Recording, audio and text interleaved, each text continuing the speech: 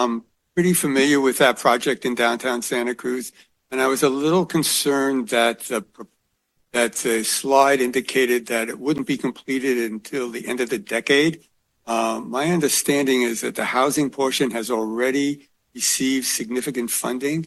I really want to compliment Metro. I mean, I think it's great that after years of talking back and forth between the city and Metro, I think after you got here, it made a difference, and there's now a real project and a real plan to implement it.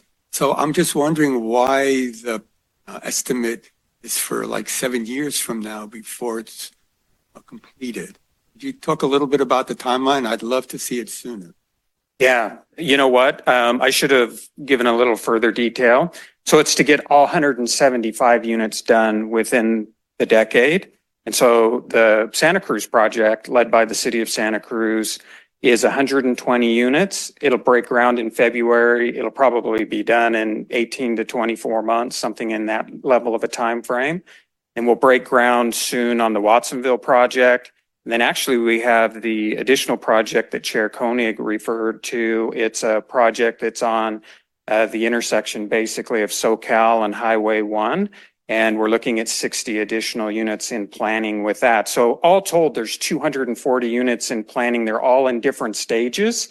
And our hope is to get them all done by the end of the decade. But certainly your project, like the downtown Santa Cruz project, it's fully funded. It's ready to go. It'll be built as quickly as the city and the partners. Well, thank you for that clarification, because I do not understand that you were really talking about 3 projects. Yeah. Or at least 2. Yep. And now 3. And I think that's great. So thank you. Yep. Thank you, Commissioner Schifrin. All right, looks like we have a few public comments. And I would ask you to be brief, as the next item, I'm sure we'll touch on some of these elements as well. And of course, would be appropriate to comment on Metro during item 25, our public hearing, since they'll be receiving or are recommended to receive funding. So